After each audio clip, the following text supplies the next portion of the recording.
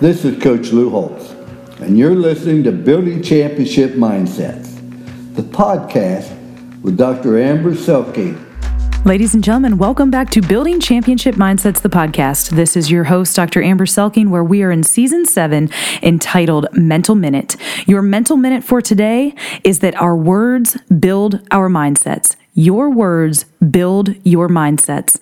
What are you saying to yourself during this season that we are in?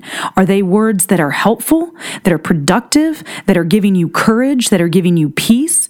Or are the words that you're saying to yourself undermining all of that? Again, what we know is that our thoughts, repeated over and over, are like mental reps for our brain, and repeated thoughts build mindsets, actual protein patterns that get wired into our brain and change the form and function of how our brains operate. Our championship mindset training for today is to develop 1 to 3 specific power statements. Again, power statements, we've talked about these in previous seasons. Power statements are positive, powerful, productive statements about yourself, about your family, your team, your business, your organization, your mission, this experience that we are in right now. Power statements. I want you to, again, identify 1 to 3 specific power statements that you want to have for this season that we are in that will help you build a mindset that is productive, powerful, peaceful, and present.